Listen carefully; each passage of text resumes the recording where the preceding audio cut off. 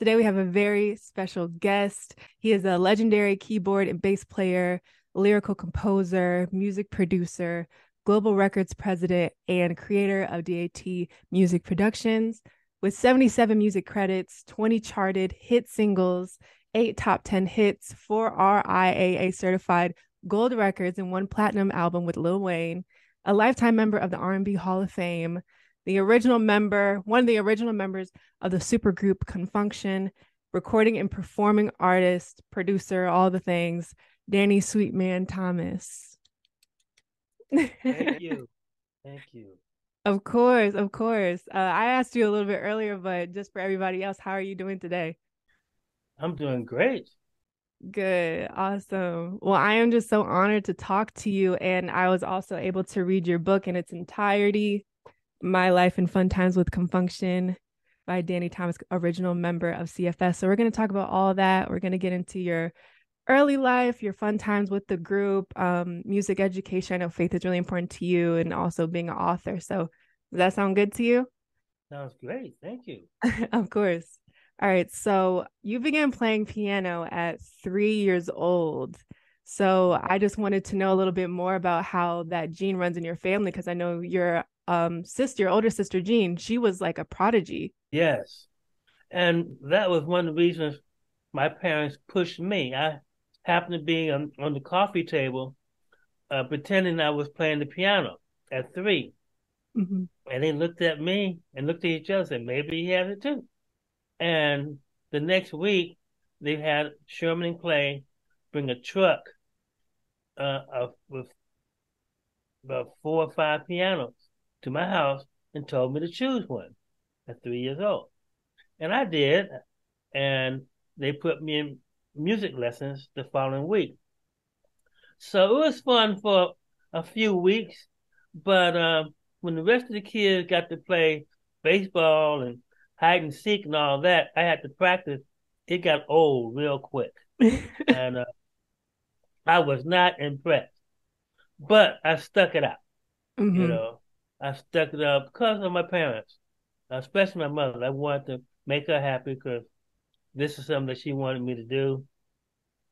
She saw me playing in church, which I'm still playing in church today. And so I figured if I make her happy, she'll do things to make me happy. So I stuck with it. And it wasn't until like junior high school that it really clicked. I mean, I was enjoying my piano lessons because the recitals that I was doing, um, playing in front of 100 to maybe 50 to 100 people that's always in this class that I was taking. A very good class, very good teaching network. Was preparing me to perform in front of many people. So when it got time to get on stage with the group, I wasn't nervous at all. So it all paid out. I eventually got the hang of it a little bit. Oh yeah, I'd say maybe just a little bit, right? Yeah. That's an incredible story. I know that people they have gifts, and I know for a fact that playing instruments or making music is definitely one of yours. So I was really happy to read as the book continued that it was what you chose to do instead of going into law or choosing to be a teacher. And why wasn't it like an obvious choice for you? Like even after being a part of Project Soul? Well, I just attended an African wedding last week, and the minister was saying that for Kenyans, if you're not a lawyer or a doctor or engineer, you do not have a job. Those are the things that they respect. Okay. Mhm. And my family was not too much different. Okay. They expect me to be something, a professional occupation or something like that. But they supported me in anything that I wanted to do.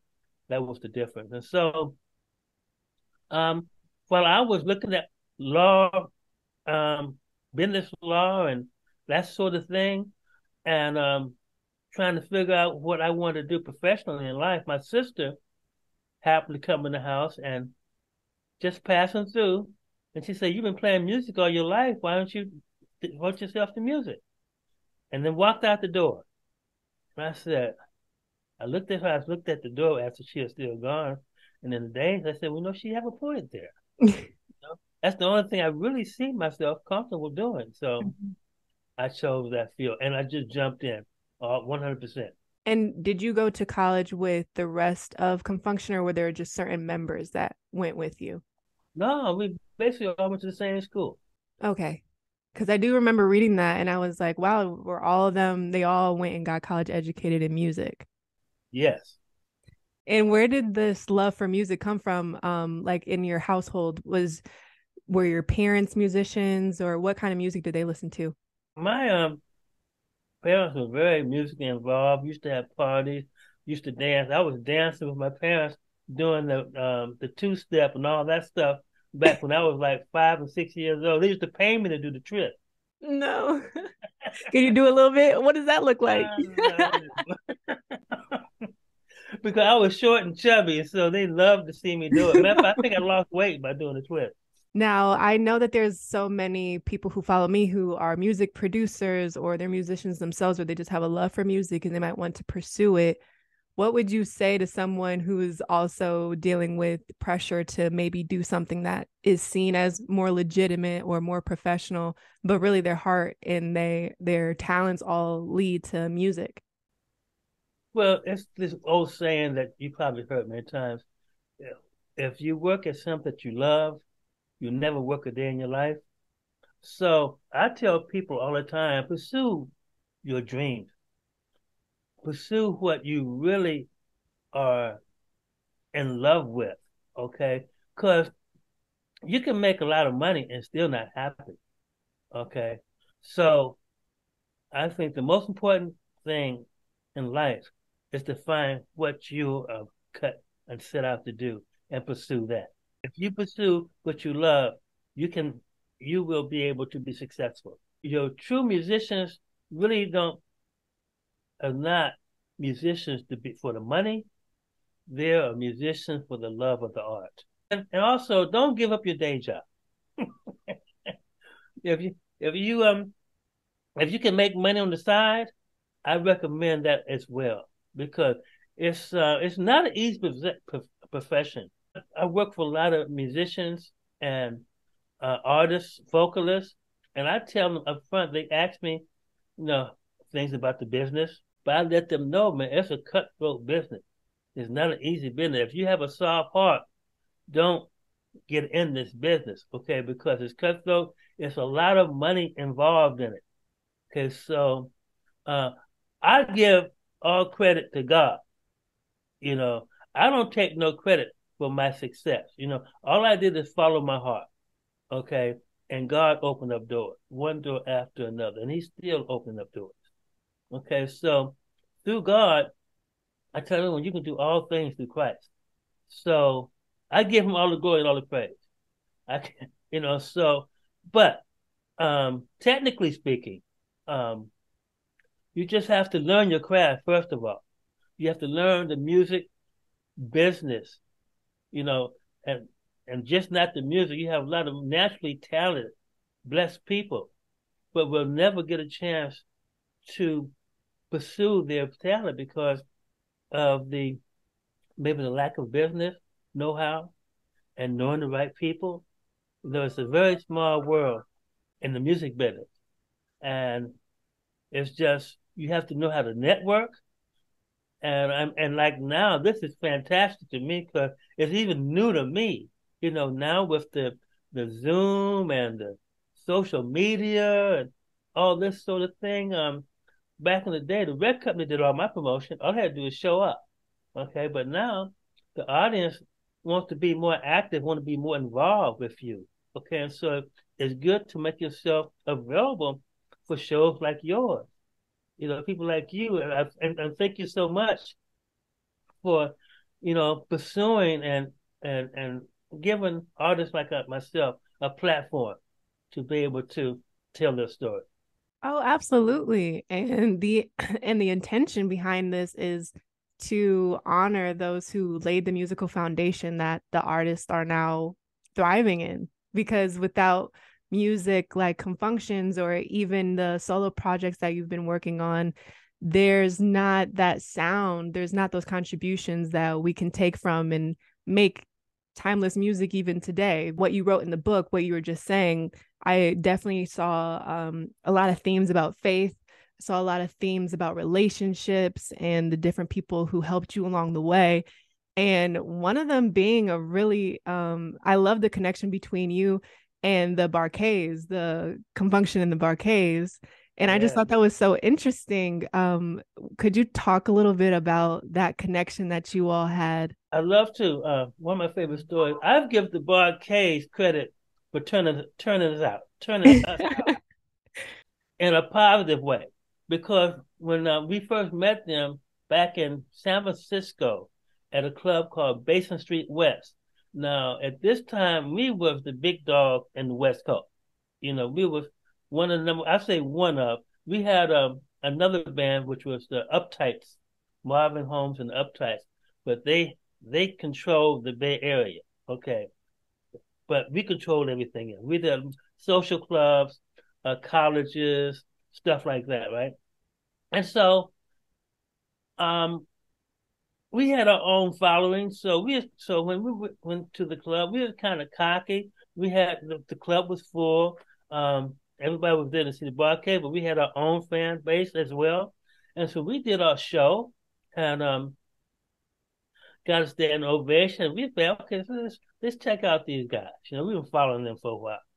And so when they came out high stepping like the marching band, drum majors, spinning trumpets, turning backflips. I mean, they actually put on a show, okay, that was not seen on the West Coast, because West Coast bands kind of just like Tower Power, another one of my favorite groups, but they just flat foot play and sing. Okay. They may have their beer right here. They'll take a sip of beer and go back and horn player. And they're just, professional perfectionists. But they're in jeans and they're casually dressed and everything. And it's a different vibe on the West Coast, you know. But the East Coast, and we learned this very fast. The entertainers, they put on a show. They entertain. They put on wardrobe. They dress. They have choreographed steps, and they really perform to the audience.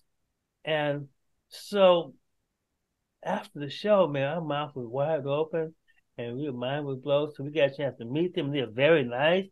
They complimented us as well. And so after that, we went home and we redid a whole show. We got new uniforms, coordinated uniforms. We started putting together some steps and everything, which actually put us 2 steps ahead of all the bands on the West Coast, because nobody else was doing that.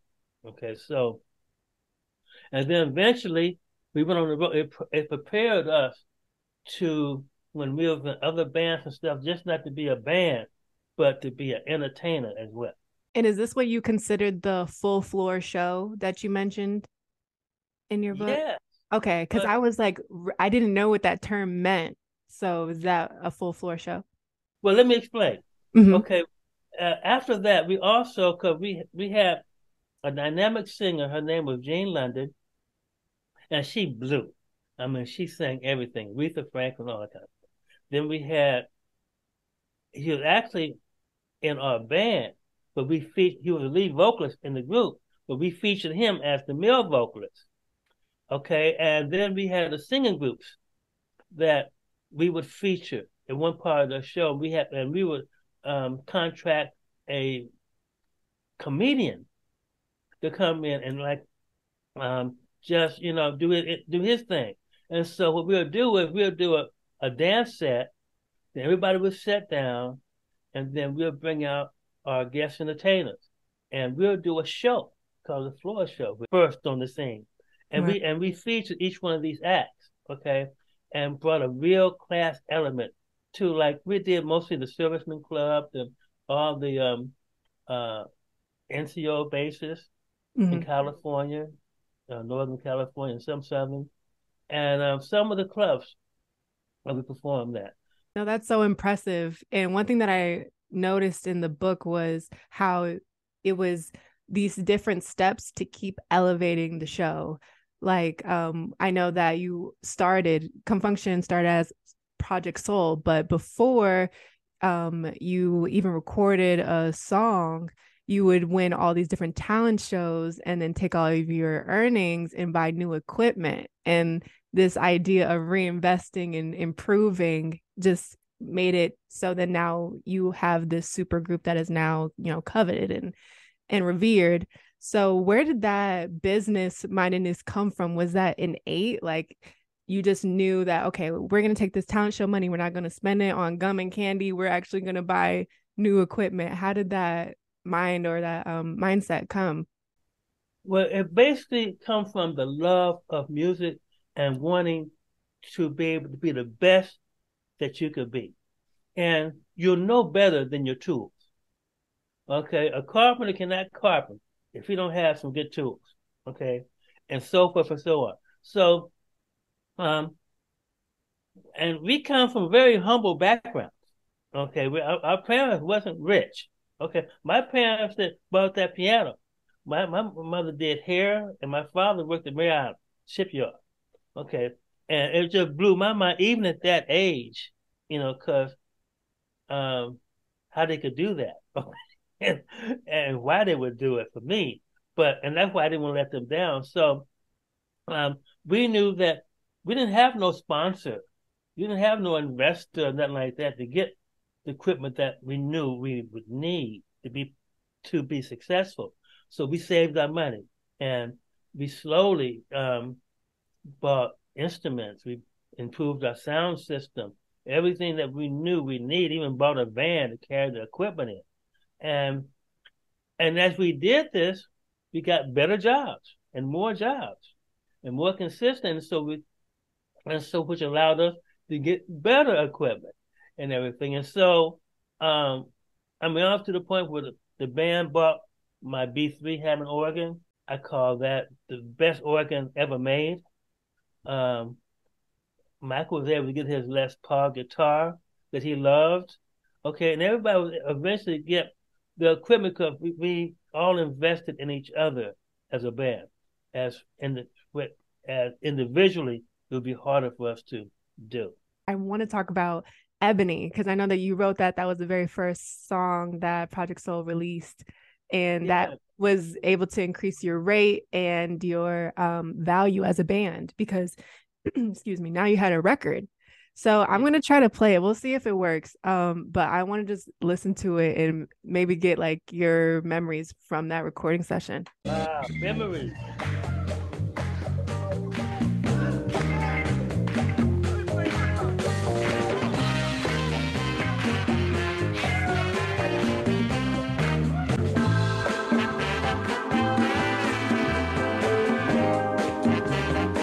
I love that part.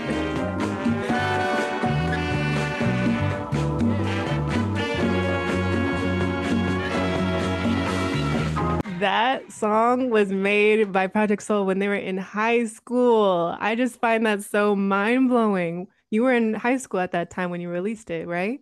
Yes. And I mean, it makes so much sense because I read that you all were students of like George Benson and Ramsey Lewis. So speak about that recording session. How was recording for the first time, and did you feel a little bit more confidence in your love of music and the business?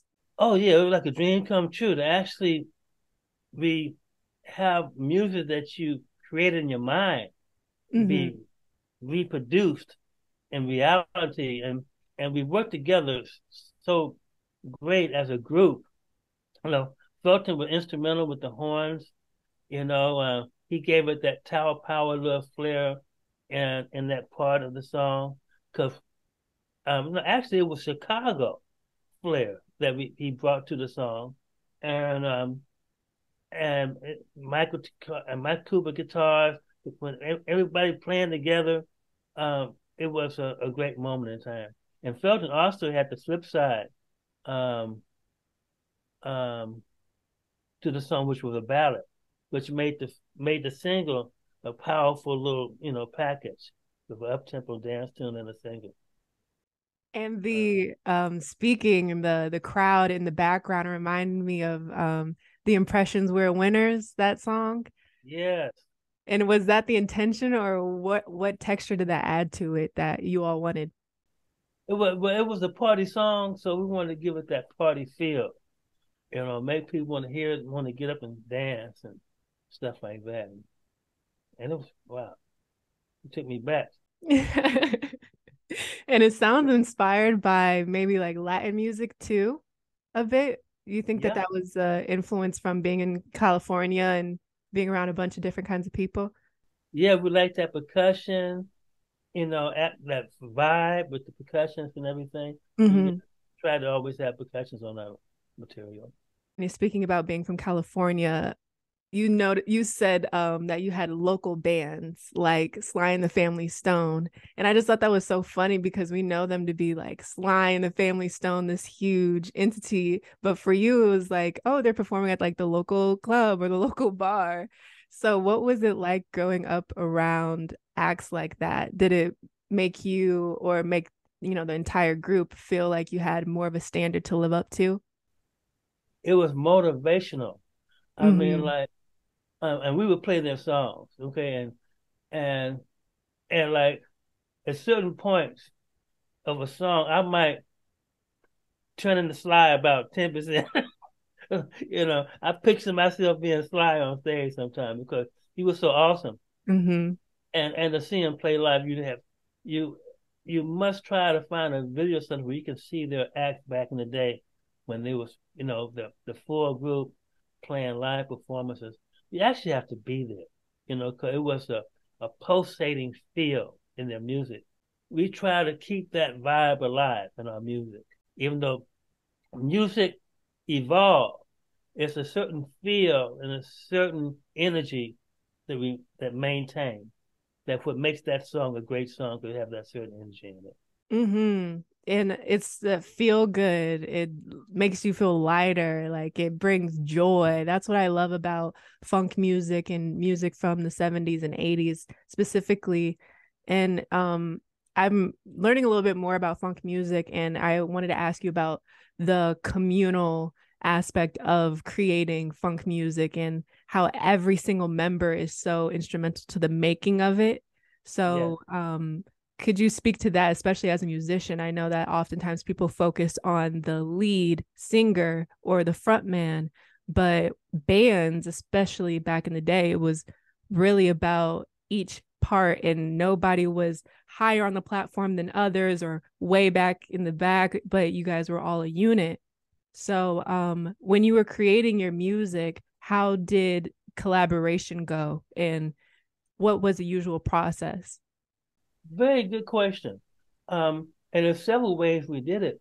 I might have an idea and I'll bring it to the guys. I said, I want to try this idea out, okay? And let everyone be free to put the input in. And then sometimes on stage, we would have a certain part of the show where if someone would just start, we'd do a jam session on stage, a live jam session. And we'll just freestyle for um 5 or 10 minutes. And matter of fact, we had a couple of songs that we created we call it a freestyle, a jam session on stage where we just someone came up with a lit and everybody just put in their 2 cents and jamming and sometimes in doing rehearsals in a separate in a private setting, we would start a groove and we would just play and just let the groove evolve. We may do a groove for 10 minutes, 15 minutes, and let it evolve. Okay, and then we record everything. And and technically speaking, you can take bits and pieces, certain things that really worked, or sometimes the whole thing may just rock, you know, as a natural groove. And but those several ways of doing, to get people involved. And it definitely comes across. That's what I really love about the feeling behind it. I think that you can't make that up. It's not something that's formulaic. There's no recipe. It's just truly like it's divine, truly. Like the way that it just lays on everybody and everybody is able to like get it and they understand and they're all on the one and it's beautiful. So I'm really grateful that you spoke to that and even specifically to being a keyboard player. I know funk is usually associated with bass or with horns. So could you speak to being a keyboard player in a funk band? But see, like me being friends with Sly Stone, and Sly Stone was funky on that keyboard. So I always try to emulate him for the Mm, most part. yeah. But I had, I love Jimmy Smith. I love um, George Duke. There's so many musicians that I try to. I take a little bar, a little bit of this, a little bit of that to create me. Okay, because a little bit of gospel licks, So I had no problem fitting in on the funk because um, I was right there in the middle of it. And and the interesting thing that I want to elaborate more on, I'll even throw magic in the groove with music because um, things that come to you even on stage. I've known times where we were doing a jam session, and I may do a lick on the keyboard, and the bass player across there would do the same lick at the same time, which wasn't planned. And I Wow. said, "How that happened?" You know, Right. so many times things like that happen in music. So it's definitely a spiritual um part of life. Absolutely. Yeah. To bring that life into the music and you can feel that. And I know that after funk, well, not after funk, there's no after funk, but in terms of disco being what was considered pop, and then there was a pressure from funk bands to transition into disco. Um, there was that sterilized like four on the floor and using a lot of machines for music replacing bands, replacing musicians. So how was that transition, that time between funk music being seen as underground and like black, and therefore they tried to make a new version of it and call it disco? Like, how did you navigate that as a band? Well, it took a lot of bands out. I think it kind of drove James Brown a little crazy. You know, Mm, I mean, because he had his screens on a computer. You can push a button and you hear James Brown screams, and you hear it on the record. And he said, "That's me on that record, and I'm not getting paid for it." mm. Now he did eventually later down the road, and that same subject, just like Bruno Mars went back and captured Love Train. Um, they kind of came back to us. The that electronic music had to come back and grab the old school music and come back and sample us, and because they lost that feel, they really couldn't produce it themselves, but they was able to get it from us still. So it was like a two-way street. You Mm-hmm. know what almost took us out, end up helping us in the long run. So yes, we were talking about the magic in music, and for everybody who's watching and listening, we had a little technical difficulty, but now we're good. I would honestly love to talk a little bit more about how Con Funk Shun got its name and how you all changed your name to a song that was actually by the Nightlighters. But actually, we opened up for the Nightlighters at Oh, Sacramento State Fair, and that was their opening song. It was on the album. They used it as a introduction because it was very syncopated. You really couldn't dance to the song, but it was nice. It was a cool song, and so we adopted the song for ourselves. We borrowed the song and used it as our intro, and we used it for quite some time, for months. And then we moved on because we constantly changing our show. But at the time, we came up with Project Soul. So James Brown was out, was hot. We got soul. Everything was soulful. But then 10 years later, now we're about to get the contract. Now George Clinton, the Funkadelics, everything is funk now, right? The name of the song was Con Funk Shun, right? So we put a bunch of names. So when we got a record deal, they asked us to change our name. And so we put a bunch of names in the hat, and we included Con Funk Shun.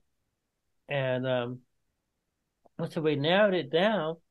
Con Funk Shun was still in the palace, and we thought about it. We actually, what people now they call it corporate placement.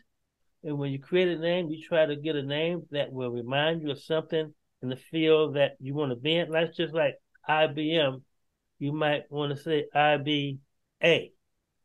So when you do a search for it, your name may pop up along with the other people you want to be considered with. We were thinking along the same lines. We saw Con Funk Shun on billboards with Funkadelic and stuff. All these people that we wanted to be on stage with, Parliament. And so it was a unanimous decision to go with Con Funk Shun after all of that. And it worked. Were you still considered Project Soul when you performed at Watt Stacks? Yes. No, okay. And I do want to talk about that. Watt Stacks, I watched that documentary when it first came out, and it was just mind blowing. And to find out that you were the backing band for Rufus Thomas, and that was such a major part of the movie. I know that you described a bit of how that felt, but I would love to go even more in depth of, what led to that, not what led to the day, but more so how the hours within that day felt like. What was the 24 hours of being at preparing to be at what stacks, like the morning of, and then doing it and after? How did that feel? You would never believe, and this probably was intentional because we didn't know. We were in the East Coast. I think we were maybe in Chicago somewhere, and on tour with the Soul Children. Now that's for a two-man, two-female group out of Memphis, Tennessee, Alpha Stacks Records, which is a very powerful group. They were dynamic. And so we on tour. Now we had just been on tour with them for 3 weeks. We left home and a 36-hour notice. Like Sunday, we got the offer that we couldn't refuse to be in Memphis, Tennessee on Thursday to open up for the Soul Children, well, to be their band for 18,000 seater. And so we left that Monday morning on our way to Memphis, Tennessee. Did that show, it went great. We on tour for 3 weeks. We get a call. We're going to get off the tour. We headed to Los Angeles. We said, okay, we didn't know what's going on. Nobody gave us no detail. And we get to the LA Coliseum and we find out about this concert, the Watch Stacks movie. We at the hotel. We still don't know what's going on. We just know we got to get, right? Okay, so at this point, Rufus Thomas, we met him um, about a year prior. We did he did a telethon in San Francisco, and the other rival band that I was talking about, they were supposed to perform for him, but since our managers was like a promotion man for Stax Records, we got to go to all the gigs of Stax when they come to the Bay Area, right? Backstage, and all that, right? So we was there, and when we go to an event like that, for some reason, there's a story in here somewhere. That's what I like to tell it, a message rather. We brought our equipment. We had our truck with all our equipment and everything. We wasn't supposed to play, but we just had all that stuff there. And Fair. so Rufus Thomas landed in a helicopter moments before he was supposed to go on stage. He landed in the helicopter, came on stage, and somebody in the band said, "Which one's to play?" He said, "Uptight." He said, "Funky Chicken," of course. That was his hit song back in the day. And they said, "We don't know it." He said, "What?" And then someone in the band, I don't know who it was, said, "We know it. That's our favorite song. We play it every week," which we did. He said, "Come on." So Wow. we just literally, I just stepped behind the keyboard. The guys grabbed the guitars, they grabbed their horns. 5 minutes later, he counted the song off, and we hit the downbeat just like the record. Blew his mind, blew ours too. So this happened in moments. Okay. So we jammed that song for about 10 minutes and we finished. He left the stage after that. He left, got in the helicopter, took off. And he said bye and everything. We didn't think no more. We were in a state of shock that, we Did didn't that know what really happened. just happen? What? I mean, we perform in front of that's probably a big, at least 20,000 people or more. I forget how many, a huge concert. And so years later, anytime that, and then we became the Soul Children show band, their backup band. Any city that the Soul Children was in, Rufus Thomas used us. Yes. He didn't bring a band. So that's how he found out that we was there. He used us for the Watch Stacks movie, and it's history after that. Yes. No Wow. preparation. We are total shock the whole time. We're just, we just running on fumes. That's understandable for sure. I can't even imagine it happening that fast and for him to just leave. And then I know that eventually you all ended up being his band for wherever city he was in and you were in the same city. But for those who are listening or watching and don't know what What Stacks was, it was a benefit concert that happened in the community of Watts, Los Angeles. And it had the Staple Singers, it had Richard Pryor, Carla Thomas, Rufus Thomas, like we're talking about, Luther Ingram, Kim Weston, Johnny Taylor, the Bar-Kays, which we talked about earlier as well, Isaac Hayes, Albert King, and it just is an amazing and never been done again event in Black music history. We have festivals like the Roots Picnic, or you have Something in the Water, that's Pharrell's festival, but something that's done as a benefit concert and a festival with that many legends happening like a party with a purpose that hasn't happened again. So I just it's crazy and it's amazing history to be able to talk to you about, since you were there and participated. 103,000 people was there. I believe it's in the Guinness Book of Records at one time. And Yeah. no problems, no fights, no hassles. You know, when Rufus Thomas was on stage, and those guys broke the barrier and charged the stage, that was a moment. Trust me. We didn't know if they were going to stop. When you called your family about that situation, or not that situation, but that opportunity, how did they react? Because you Oh, didn't know either, right? You didn't know you were about to perform with Rufus Thomas. So no, we didn't. And it was just an amazement. It was just um, it was just a great opportunity. Matter of fact, I consider Rufus Thomas being one of our guardian angels. Um, he besides the Soul Children, the Soul Children, we had a very similar relationship with them. They came to the West Coast. Now we was scheduled. Our manager told them, "You don't need to bring no band. We got the greatest band right here in California. We'll play anything. They'll learn your show." And so they came with only a drummer, a fantastic drummer. He was a show drummer. Memphis is famous for drummers and great musicians, and back in those days. Now this was in the 70s. They couldn't email up our songs, so we didn't have no playlist or anything. They had maybe 3 or 4 albums, but they literally sang our parts to us. You know, dun dun dun dun dun dun, dun and you with the had to be band. able to match pitch and play by ear.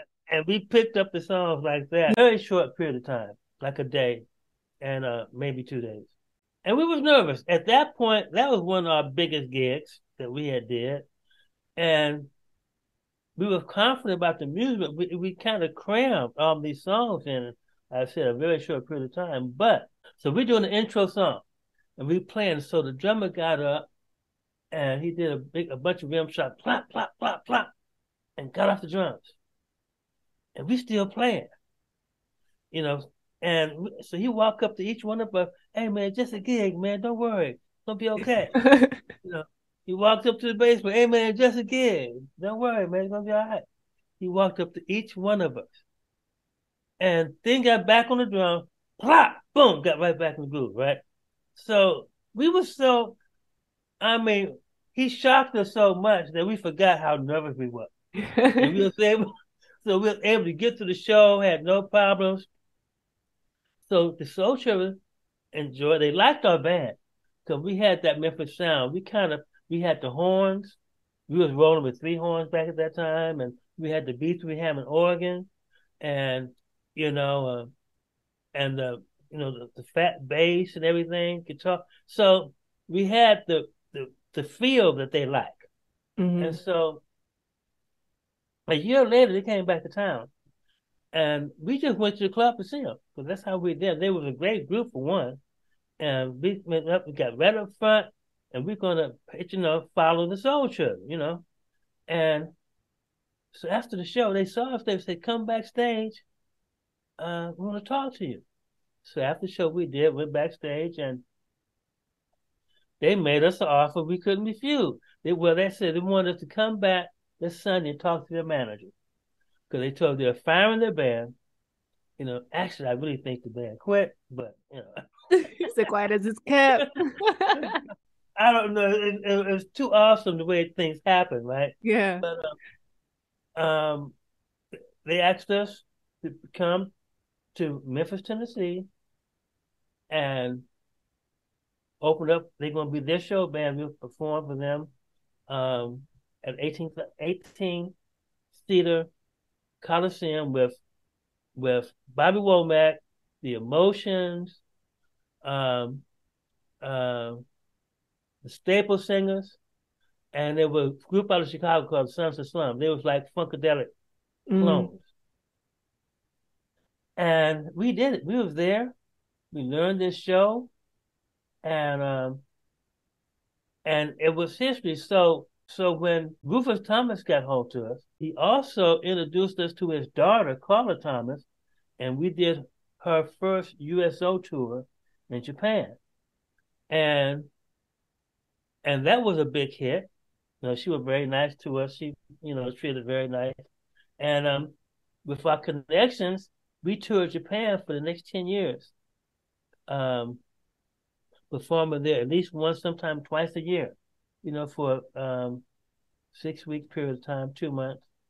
And so we established ourselves in Japan I from the heard roof of Japan goes up for black music. Like oh, they yeah, love it. we were honorary members of this jazz club called the Afro Rake. Oh, And everybody in the club was all Japanese, but they all wore afros. what? How they get their head to do it? Like I don't know, but they had some bomb afros too. Yeah, little booming, that you is can so imagine. funny. Yeah. So they love black music. How So that was was that? Was it a culture shock? Was it like I know that you're from California, that moved to Memphis and then you went to Japan. So what was that like? oh total awesome because uh they loved us. They really, I mean, when we performed, they'll dance. We did a 45-minute set. They dance from beginning to end, never stop. They stay on the dance floor. Wow. And because the music didn't stop, we didn't stop, so they Yeah. didn't stop. What a dream. Yeah. And they loved us. They treated us excellent. I remember the last time after 10 years going back, when we was coming back the last time, we were sad. We didn't want to come back to the earth. I mean, back to the Right, y'all was world. in heaven over there in Japan. I mean, you know it. That's like, wow. Always um, assuming that we would get to go back, some period of time. Matter of fact, I'm still working on going back. For our first trip to Japan, we thought, because we was up to always improving our show. We like to always have the latest, newest song that's coming out. Okay, so we said, oh man, we can get behind our music, man. We're gonna be, lost when we get back to California, right? But their music was so current that we was, matter of fact, they may have been a little bit ahead of us, America, because Graham Central Station was out there. We was learning songs in Japan. We learned Graham Central Station and a few other songs. We got back to California, the West um, the song wasn't even playing yet. Nobody even had heard of the song. So we were actually ahead of the musical scene here. That's why I also think it's just so important to travel too, because if you don't see the world, then you think that the whole world is the US, and it's not. We met the Pointer Sisters there. We were performing at the club Mugen, where we Wow. were performing. Also, Taste the Honey was performing at Yeah. them. Oogie boogie. Yeah. So they were very, on the music. I wanted to talk about Too Tight specifically because one thing that I love to do, especially with Soul Sugar, and I know that you're familiar with how I talked about Love's Train and how Silk Sonic redid it and then went into the story and everything on my TikTok account. But I would love to bring up some of the influences that, well, the newer artists who I feel like are inspired by this song in particular. I don't know if you're familiar with Tyler the Creator. Are you familiar with him? No, but I don't get out that much. Okay, not a problem. See, that's why I'm here to put you on while you also educate me. Yeah. So there's a part on I think that's one of the most loved bridges in like Tyler's whole discography and one of my favorite bridges of all time. Like so Mm. hearing Too Tight and then hearing that song, I was like, that is either the same voice on the keyboard or could you speak to how you got that sound out of your keyboard? And I don't know if it's similar for him. But we used a mini moog for that sound. Okay. And now right now I'm using Yamaha now to create the same sound because you can duplicate sounds on multiple different keyboards. The strings in it and how light it feels, it reminds me of the emotions also. So were you working with the emotions or performing around them during the time that you recorded Too Tight? Was there any influence there or inspiration? But no, for our producer at the time, um, would send our music to Los Angeles and had a string composers do our strings on our songs, on Two Tight especially. There's a couple of those songs that just got flipped once they did the orchestration to them. So David Crawford did the string arrangements to our stuff, and I believe he probably worked with the emotions as well. Okay. Skip Scarborough was our producer, and he worked with Earth, Wind, and Fire, LTD, The Emotions, and many other acts. So our music was worked with very high quality people. And Skip Scarborough, I know gets a credit for helping you to make the West Coast sound, but like that in the merge of the Memphis sound and the West Coast sound, but um making it defined and refined. So for those who are listening who don't know who Skip Scarborough is, he produced or wrote Can't Hide Love by Earth, Wind, and Fire, also Giving You the Best I Got by Anita Baker, Love Ballad by LTD. And you also have a tie to LTD with Jeffrey Osborne. He was a vocalist with Con Funk Shun or performed. And how did that work? Were you guys He was on tour. tour together? Okay, yeah. Could you speak to your collaborations with Skip Scarborough and Jeffrey Osborne? And I know they're completely different, but I would just love to hear some stories. Oh well, Skip Scarborough, he was just a dream. He was a very nice guy. He was like my uncle. I tried to spend as much time with him as I could. Matter of fact, I have a little Skip Scarborough in his spirit is embedded in me still today. Um, uh, Gracious, humble man, and just a phenomenal musician.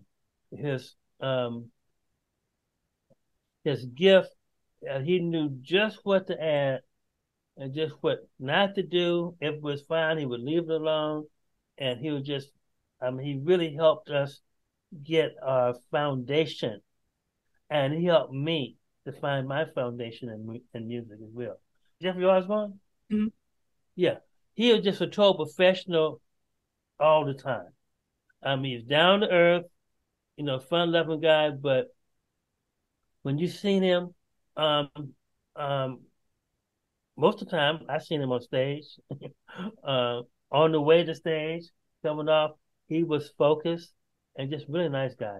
I love to hear stories about how someone is on and off stage because it definitely speaks to their character. And I would love to know more about your favorite Con Funk Shun songs. Do you have like a top three, or and what are the reasons for it? Is there like a specific section that you love of one or a bridge on here? Good question. There's a few, as a matter of fact. Any Summer Love is one of them. Um, I, me being um kind of a business minded, like in my show that I have, I love the hits. I love what everybody else loves, basically, and I give them what they want. Okay, but there's one song that everyone loved. So easy. It was on, I think, one of our first albums. Um, and I'm kind of, it's a funky tune. It's off the chain, and I'm featured on organ on that one. And one of the few times that the organ gets, play in funk music as well. But I love all of the songs. All of Fun was the song that broke the ice. Let Me Put Love is a great one. I love the guitar and the vocals on Let Me Put Love. Um, and Too Tight, of course. It's a good one. Yeah, that's a good one. Plus Love Train, we still doing that today. But Indian Summer Love, check Indian Summer Love out when you get a chance. Okay, absolutely. I would love to ask you about Soul Train and being on Soul Train. I don't know when I'll be able to talk to someone who's actually been there and during the peak of it. So I'm taking this opportunity, but I know that Soul Train was considered and still is like the dawn of a new era in Black history and Black music. And how did it feel to be there on the set? Was it Did it exceed your expectations, or what was a really cool aspect of being on the show? Yes, each and every time it was a total blast. I mean, 'cause everybody is so, LA is free anyway. Everybody just, I don't need a partner to dance. Everybody is just upbeat. Um, um, and and so when we do the show, you know, um, everybody loving the music. As well, we also did American Bandstand and Solid Gold as well. Solid Gold was, was probably the most exciting one with the Solid Gold dancers, but that's another story for another time. Oh, something else. American Bandstand, the guy used so much, he never got old at the time. I mean, he kept his look. But Don Cornelius was so, he was he was so cool and such a gentleman all the time. Um, he really made that show um, to be as awesome as it was. And plus, it was his vision with the music and starting it off.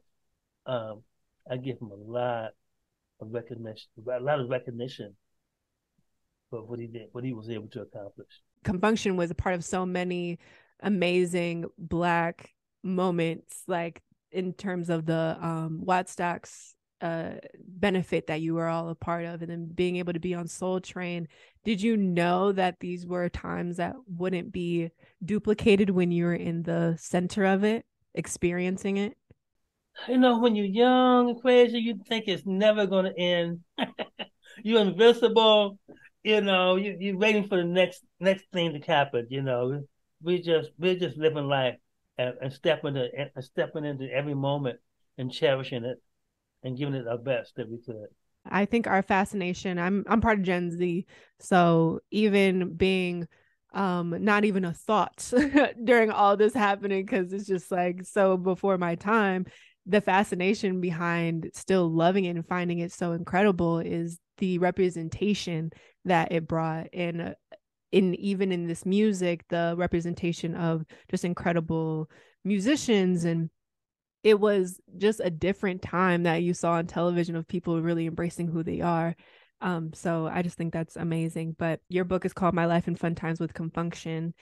I really enjoyed reading it. It's a beautiful life story that you chronicled out, being a member of, and I learned this about you, of being like a member of almost 10 bands after Con Funk Shun. You were a part Yeah, of so many bands. it goes on and on, you know. And even the story of your wife Wanda and how you met, and that I felt like I was reading a romance. It's such a beautiful story, and how faith and relationships are really important to you. So what would you hope that when someone purchases the book, what do you hope that they take away from it?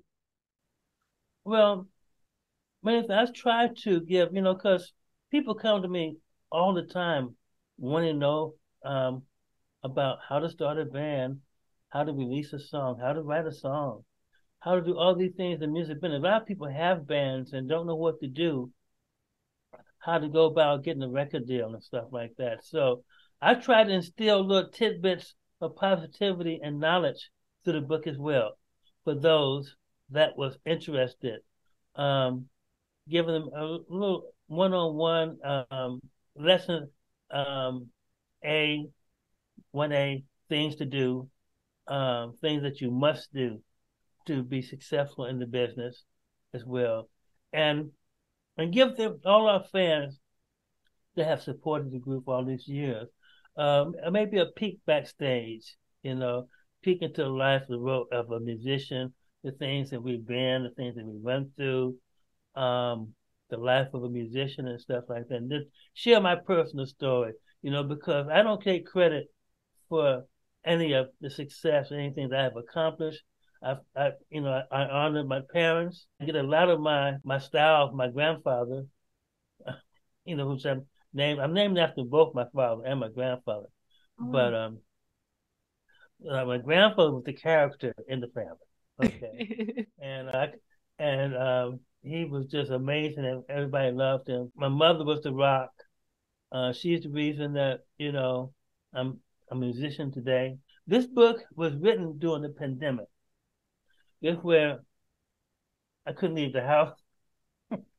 You know, everything is shut down. My church is shut down. I wasn't playing in church for the first time in years, and so I had started writing years prior, and I would get some notes down. I had notes, and they would get lost, and things would happen. So this was the perfect time for me to sit down. So well, now, if I don't do it now, I probably never do it.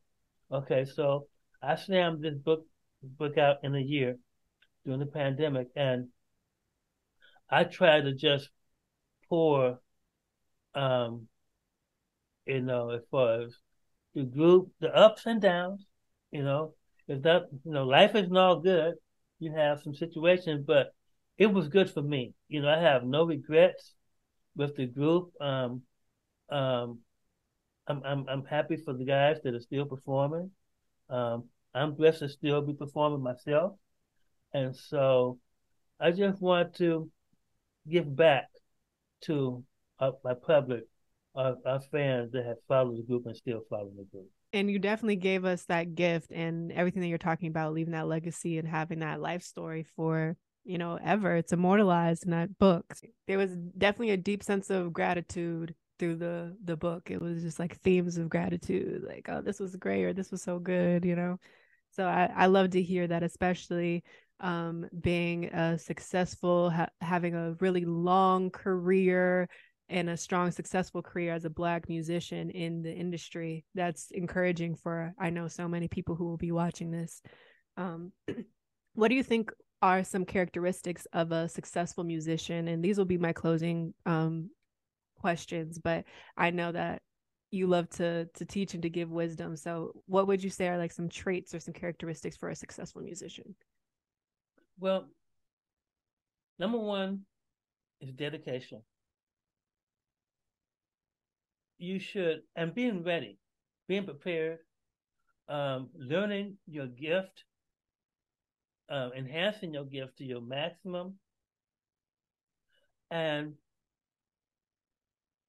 just always being ready, being prepared, because you never know when that knock on the door, when that opportunity is going to um, address itself.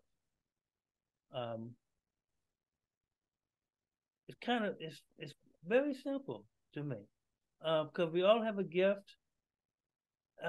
Recognition is very important. You have to recognize your gift and what you have to offer. And this goes to any business, really. Just not music, but especially because see, musicians are kind of weird. music people, because they're in that other vein all the time. They're always in their head, you know. Yeah, but I pride myself. I used to tell people, like when I was doing business, I used to tell people because musicians have are known for being crazy and out there, right? And I would tell them, I'm a, I am a down to earth musician. I don't do all the crazy stuff, you know. But they only if they knew, um, but life is too short. I recommend everybody pursue their goals, whatever they want to do, and with like it's like your life depended on it. Okay, and if you do that, I guarantee you that you will reap your just deserve. And that's applicable for everything. I feel like that's just good wisdom right there. And a last question.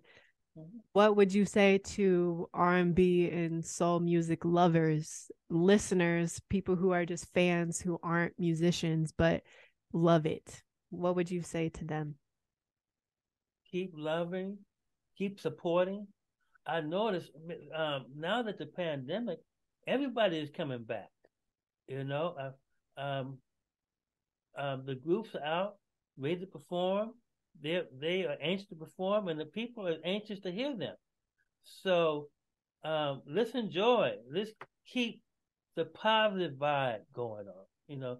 But let's squash all this hate and fighting and all this madness that's going in the world. Okay, we I'm in the positive tip. Let's make love. Keep keep the love alive, and everything will be just fine. Absolutely. Well, that was beautiful.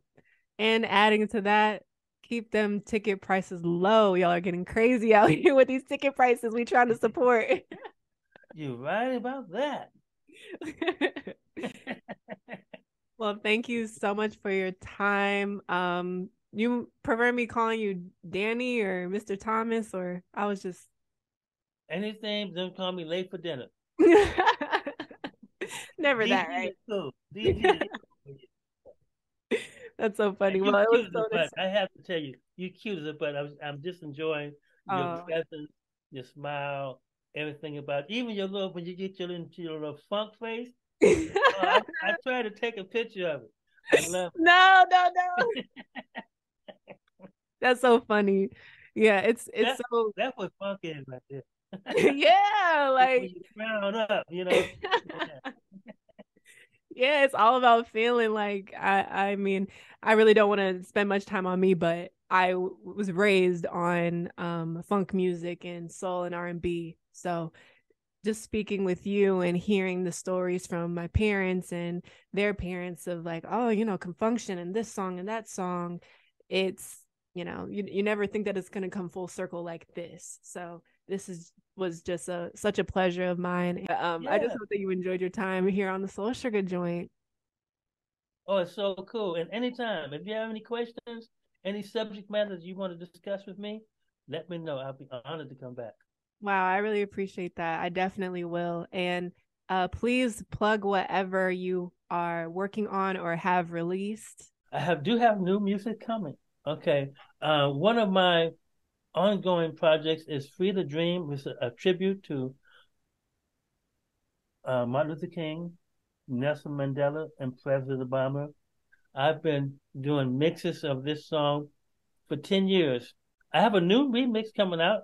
It's out now. I'll probably be doing another next year.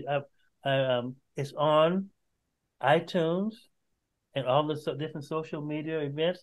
And you'll be hearing from me very shortly on a new funk piece that I got coming out.